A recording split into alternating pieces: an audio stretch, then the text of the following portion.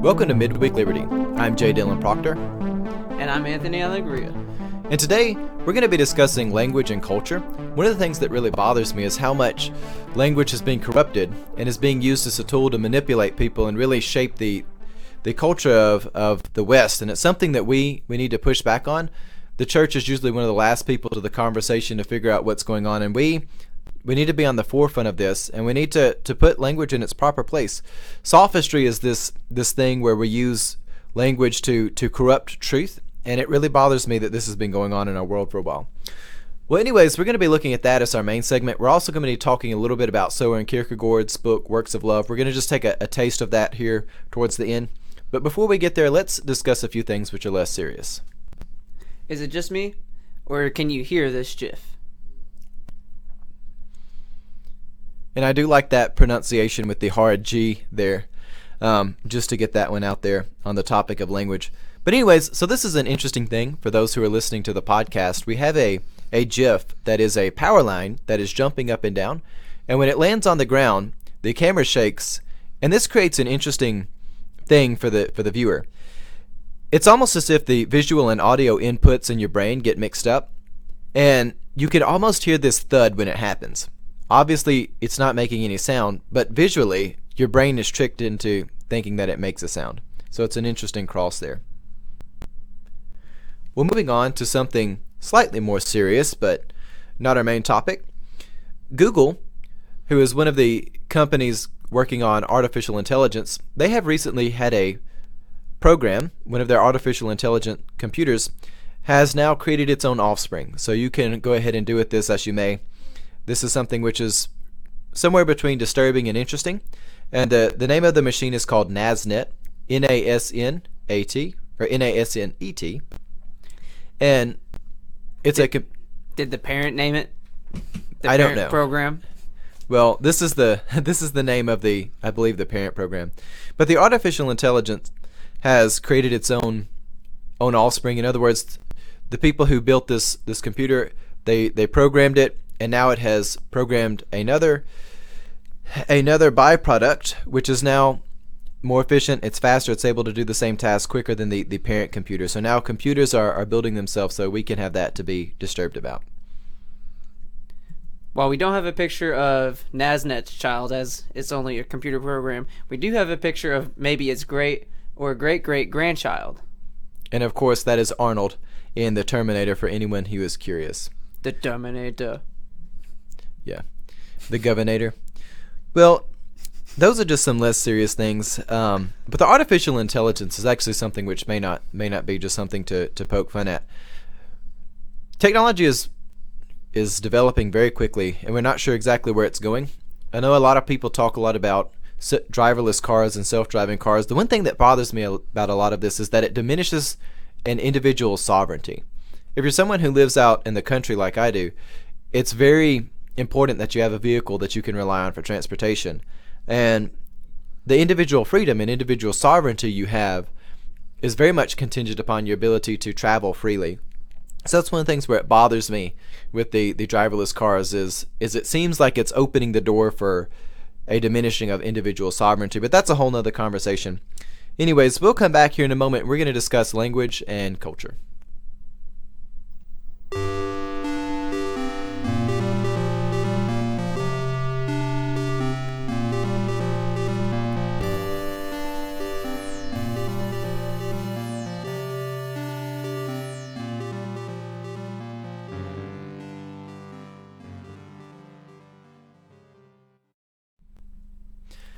For our main topic today, we're going to be discussing language and culture.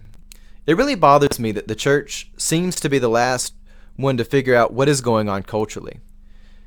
I want us to be critical thinkers and not to just be late to the table on the issue of culture. For the longest time, the ideological left has been setting the parameters for culture by using language. The corruption of words and other linguistic tools have been used to manipulate how people see the world, and it has ultimately disabled people from thinking as free individuals. People have valued language inappropriately, and the dislocation of proper language has hurt the intellectual outlook of our future.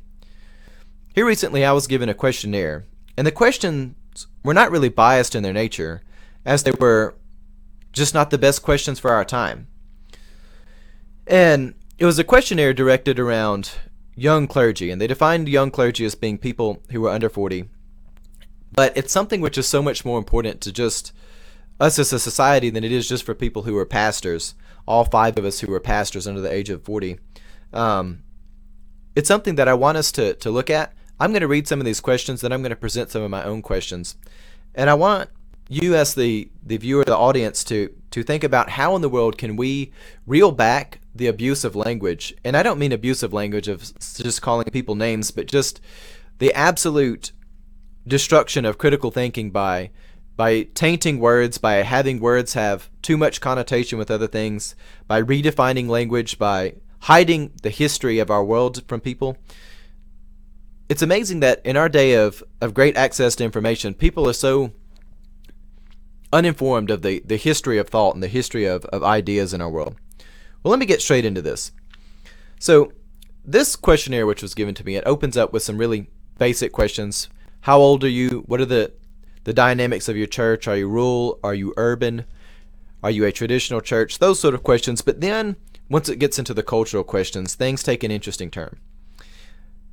The second question regarding to culture is simply this.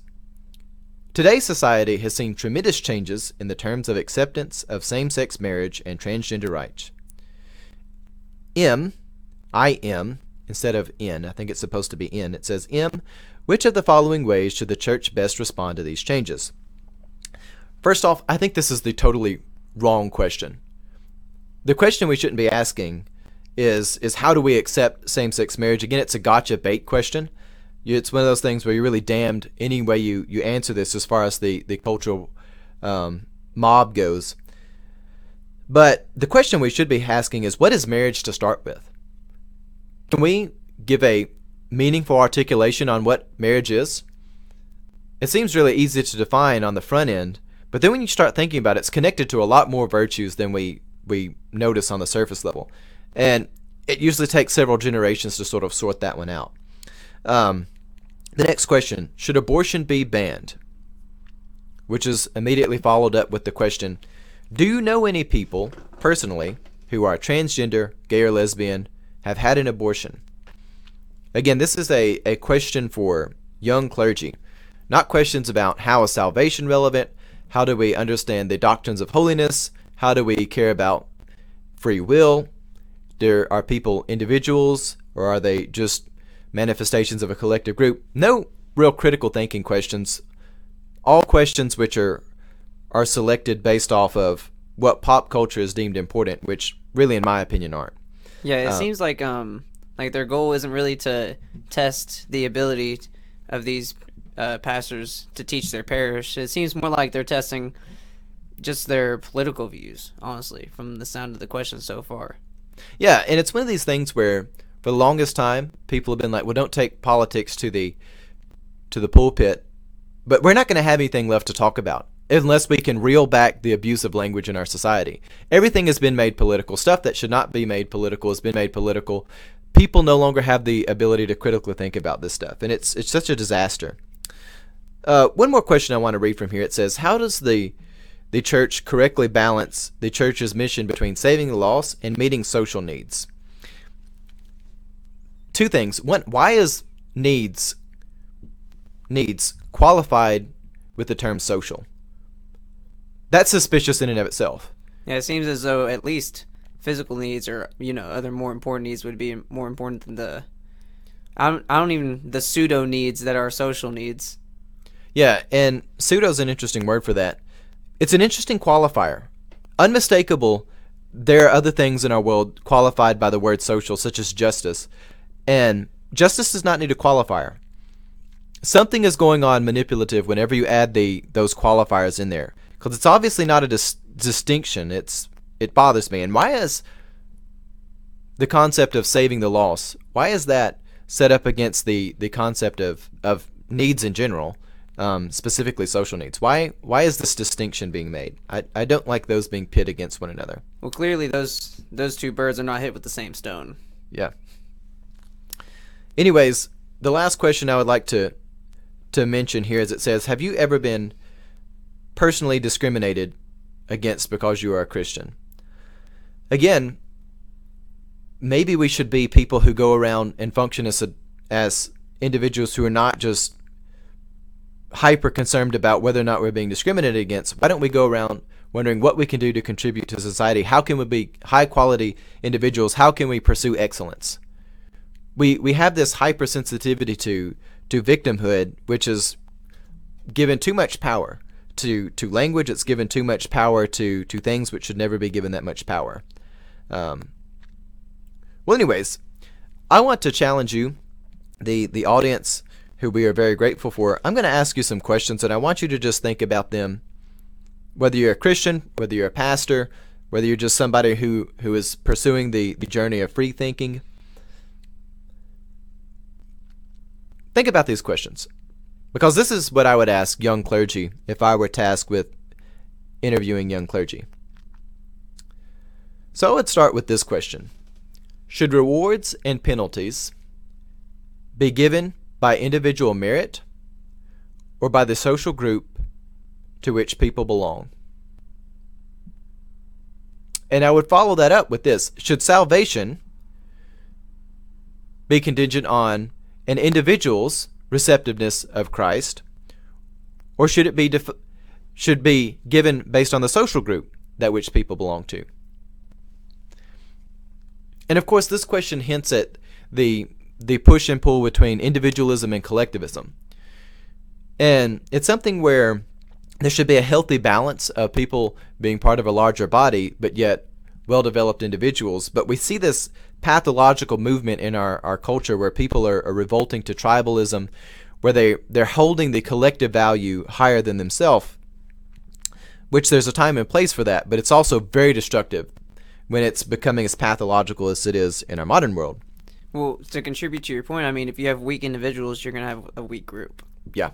If the entire group consists of weak individuals, that group is going to be weak. So. Yes. All right.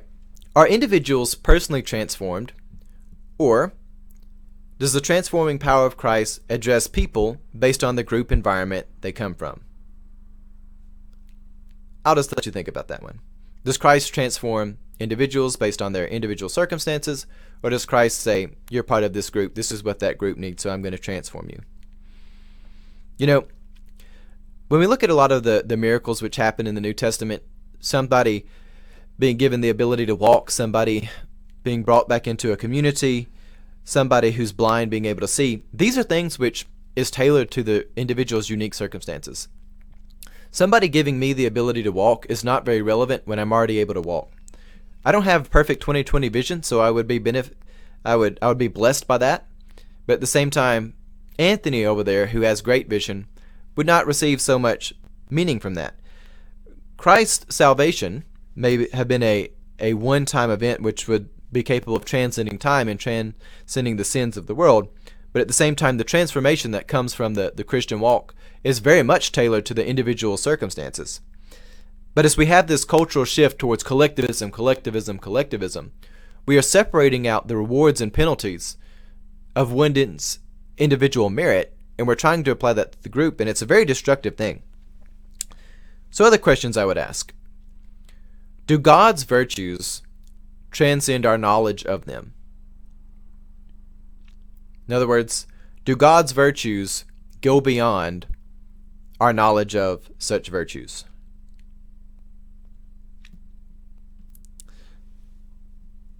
Building off the marriage idea, is marriage about sexual identity? Has the concept of marriage changed over the past generations, over the past millennia? And do you understand the complex attributes of marriage? The next question I would ask is, are modern issues actually modern, or are they the same problems emerging again in a different form? So often people make the argument, well, that's the morality of the past, that's not relevant to today. But the older I get and the more I read, the more I study history and the history of thought, the more I realize the problems which we claim to be just new modern problems aren't exactly new. They're just a repeat of things that have taken on a different form. Technology has has unmistakably exaggerated the way that these things come into our lives. But they're not new issues by and large, especially the ones that are moral issues. These are not necessarily new. So the next question I would ask is regarding the topic of charity. Should charity come as a result of personal charity or privately organized charity, or should charity come about by mandatory government compulsion? This is where a lot of people split politically. When Christ calls us to be people who live as he lived, as we follow the model not only of Jesus but even the commandments which have been given to us, is charity something which is the individual's responsibility, or do we force other people to be charitable? And at that point, is it even charity? Do we benefit the poor, the people who have issues in society, by taking care of it ourselves, by being personally responsible and going to help these people, or do we just force other people to deal with it? It's a big question. The next question is not really a yes or no question, but the question is, what is worship? You know, I find it amazing. We have so many churches which have things like worship pastors, and it's one of these topics where I've never got a uniform answer of what worship is from people. People are all over the board on what they think worship is. And after that question, I would ask, are there such things as secular religions?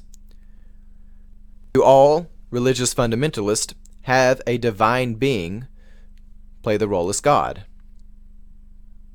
Or do some just simply have a transcending idea which serves as God? And I only have 2 questions left.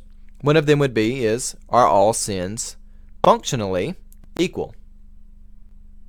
And Anthony actually had something interesting about this earlier. Yeah, I think functionally that's one that we can all answer pretty easily. Obviously, they do not all function equally. They have very different effects. Yeah. I'm not omniscient by any stretch of the imagination. I'm not going to rule whether all sin is the same, but I do know that all sin doesn't function the same. There are some things which have a large and lasting effect, whether in one's life or the lives of those around them, and some do not have such a long-term effect. But all the same, we need to critically think about stuff like this. Well, I will say I do have a problem with the idea of absolute conclusion that all sins are equal in the judgment of God, because as soon as you agree to that, then devastating sins that have much worse functional effects are equal to sins that have very, very minute functional effects, like using a dirty word. Using a dirty word in private.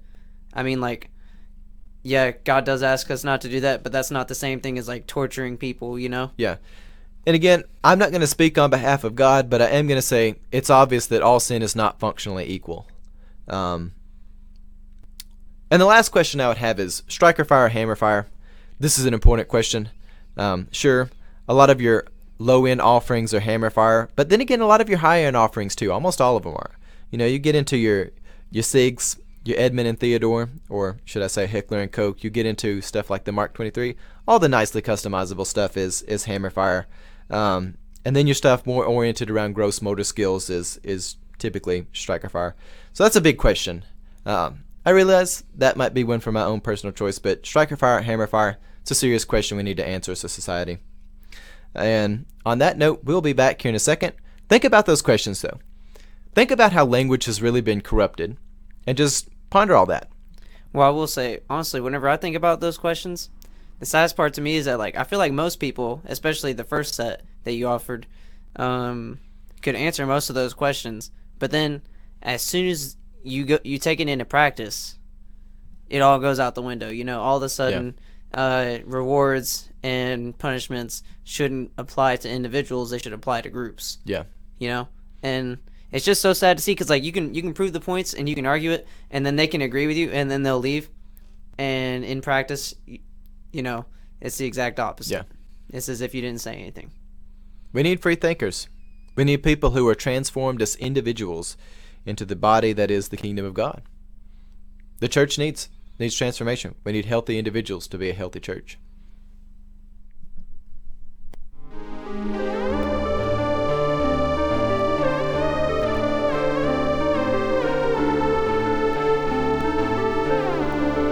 All right, so let's wrap this program up. I'd like to read out of Soren Kierkegaard's book, Works of Love. There's a quote from his chapter on You Shall Love Your Neighbor that's really interesting. And it reads as follows. There is indeed a great debate going on in the world about what should be called the highest good. But whatever it is called at the moment, whatever variations there are, it is unbelievable how many prolixities are involved in grasping it. Christianity, however, teaches a man immediately the shortest way to the highest good. Shut your door and pray to God, for God is still the highest. In our culture, we've seen this attempt to throw away the Judeo-Christian values. We've seen an attempt to throw away the traditional moral structures. And the problem is we haven't actually got people who are functionally atheist. We have people who are functioning in these crude tribal religions which are very much incoherent. We've seen this resent towards people who are actually productive. We've tried to take the language of heroism and give it to people who aren't actually doing heroic things. And it's just really terrible what's going on in society. Things like Colin Kaepernick being the Citizen of the Year instead of NFL players who are actually doing productive things outside of football. It's indicative of a very unhealthy culture. However, I still have hope that we, as critical thinkers, we can start to push back towards all this. We just need to be on the front end of being excellent people.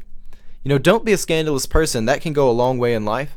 But also, we don't need to just let people push the narrative on what society is going to be. We need to actually be engaging in critical thinking. Call people when they say stuff that is just ridiculous. Don't let our culture get away with this. We need to expect more from ourselves, and we need to expect more from the world, the ones around us. It's very often we hear in society, don't be a hero, let somebody else step in. I'm going to challenge that. Be a hero, be a heroine, be someone who is interested in having an excellent life. Well, we're going to end there today. I hope you enjoyed our program. Please subscribe to our YouTube channel. You can find us on SoundCloud, on iTunes, and on other podcasting sites. And if you enjoyed this, you can really help us out just by subscribing and sharing our content. And with that, have a blessed day.